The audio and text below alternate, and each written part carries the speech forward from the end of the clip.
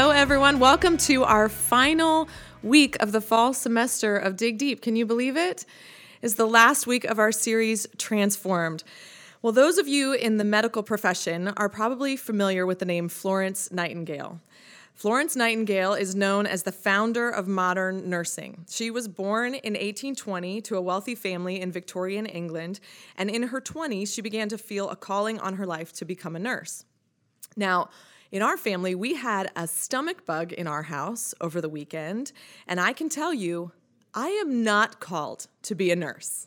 I know that for sure. I have several nurses in my family, and for those of you who are nurses, I have so much respect for you. I believe it really is a calling to be a nurse. And Florence Nightingale felt that calling on her life. The problem for Nightingale was nursing, as we know it today, didn't exist yet. At that time, nursing was not a career that you aspired to. It was a position that was really despised in most areas of society. In the first half of the 19th century, nurses were most often former servants or widows who could find no other job, and they were therefore forced to earn their living from that kind of work in hospitals.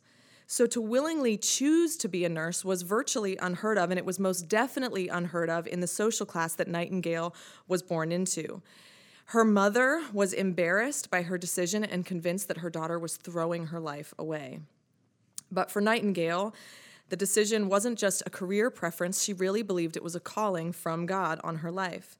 At the age of 30, she wrote in her diary, "I am now 30 years old, the age at which Christ began his mission.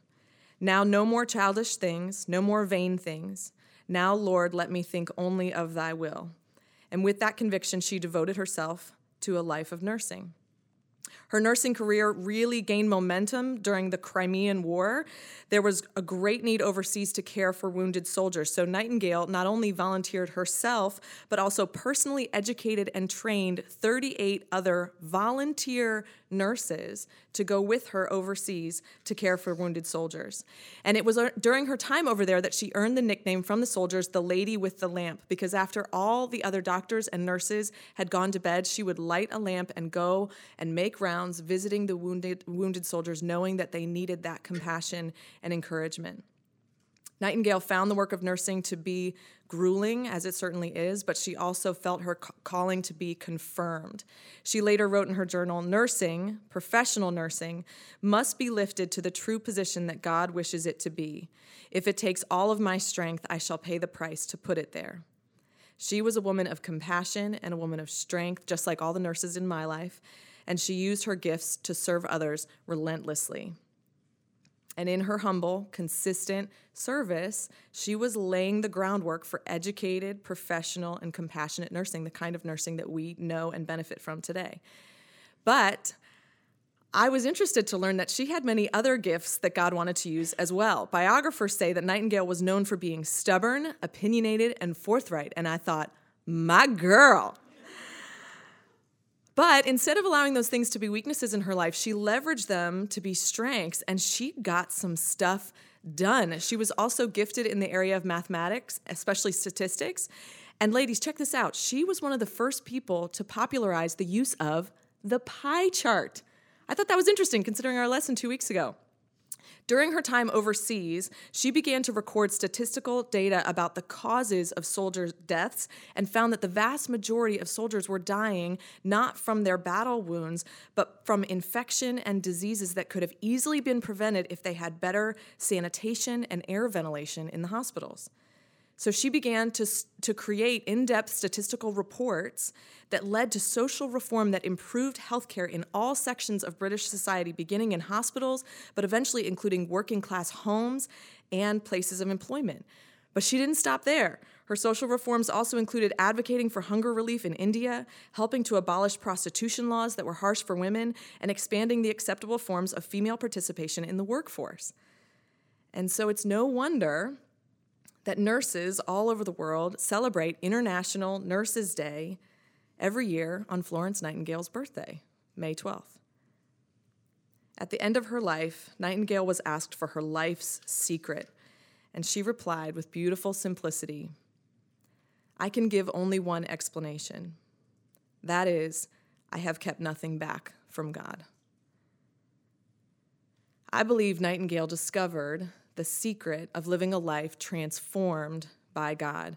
And so as we conclude this series today, I want us to just take a couple minutes to allow our hearts to settle on that secret a little bit.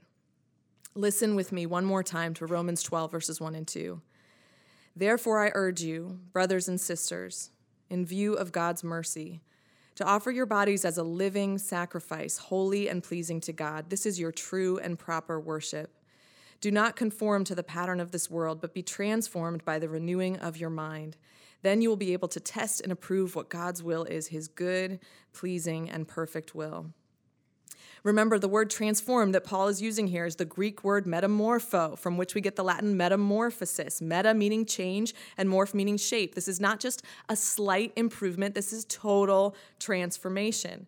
And just like the transformation of a caterpillar into a butterfly, the transformation that God is inviting us into is mysterious and beautiful, and it's only possible by his power. But the caterpillar isn't just walking down the street and suddenly gets zapped into a butterfly. It submits itself to the process of transformation. It stops what it's doing. It slows down. It constricts its freedom inside the chrysalis.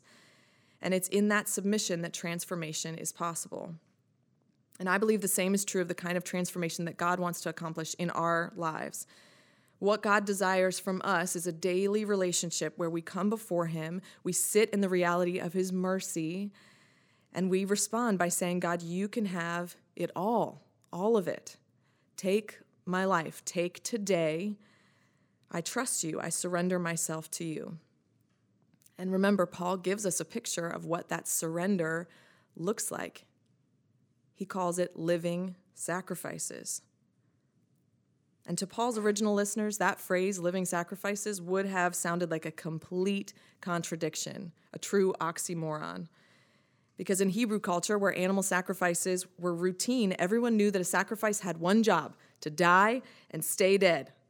But the strange turn of phrase, living sacrifices, probably would have confused them a little bit. Paul is reminding them that Jesus changed everything when he paid the ultimate price to be the final sacrifice, that he paid for the sins of humanity once and for all on the cross, that he is the perfect Lamb of God who came to take away the sins of the world. And he died, but he didn't stay dead.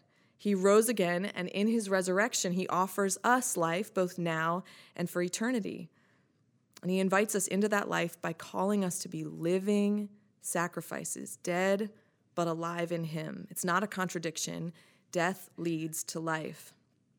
Before Jesus went to his own death, preparing his disciples for what was to come, he said to them in John 12, verses 24 and 25, "Very truly I tell you, unless a kernel of wheat falls to the ground and dies, it remains only a single seed.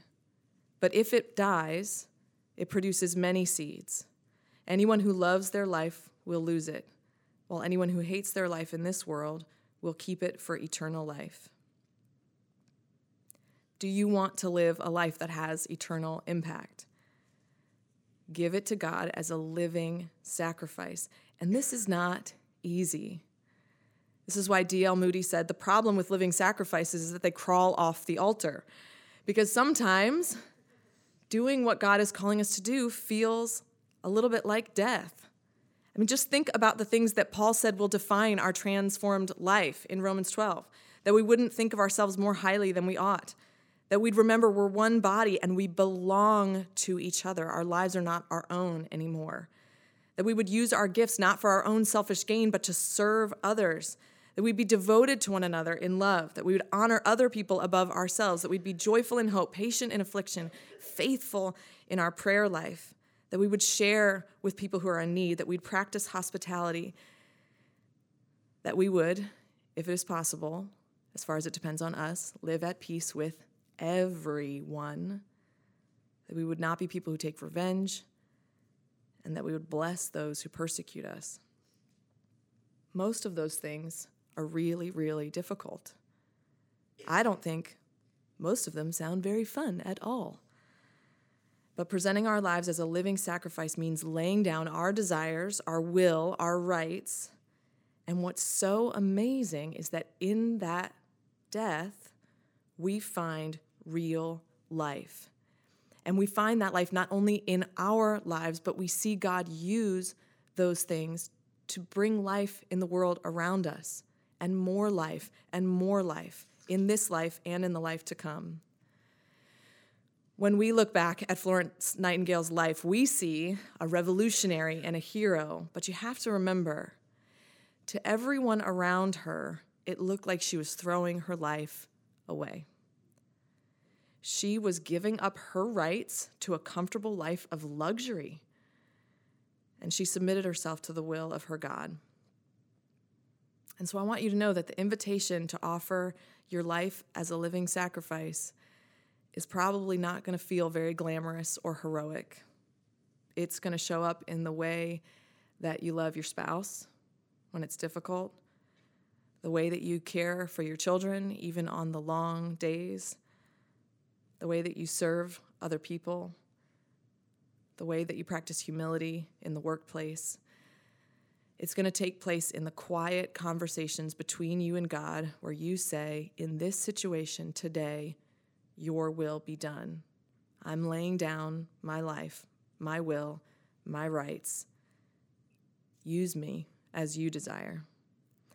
And so my desire, as we go forward from this semester, my hope is that we will continue to grow in our ability to wrestle ourselves back onto the altar again and again, one day at a time, that we would submit ourselves to his will, and in doing that, that our eyes would be opened up more and more to the wonder of his loving plan for our lives and for this broken world.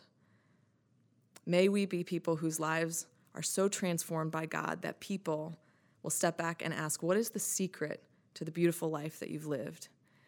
And may we be people that respond with the answer, I have kept nothing back from God. Will you pray with me? God, we are grateful for all that you've done this semester in our groups. We're grateful for your word and for this picture of a transformed life that you give us in Romans chapter 12. We know that it's all possible because of your mercy and the work that you do in our lives when we surrender everything to you. But that's hard for us. And so going forward from today, I pray that you would help us get into the practice and rhythm of doing that every single day, of surrendering ourselves to you and saying, God, our lives are yours. Use them as you so desire. We know from experience that when we do that, even when it's difficult, you show us the way that leads to real life. And you open our eyes up further to the wonder of your glory and your goodness and your love. So lead us forward as we go from this semester. We are so grateful. It's in your name we pray, Jesus. Amen.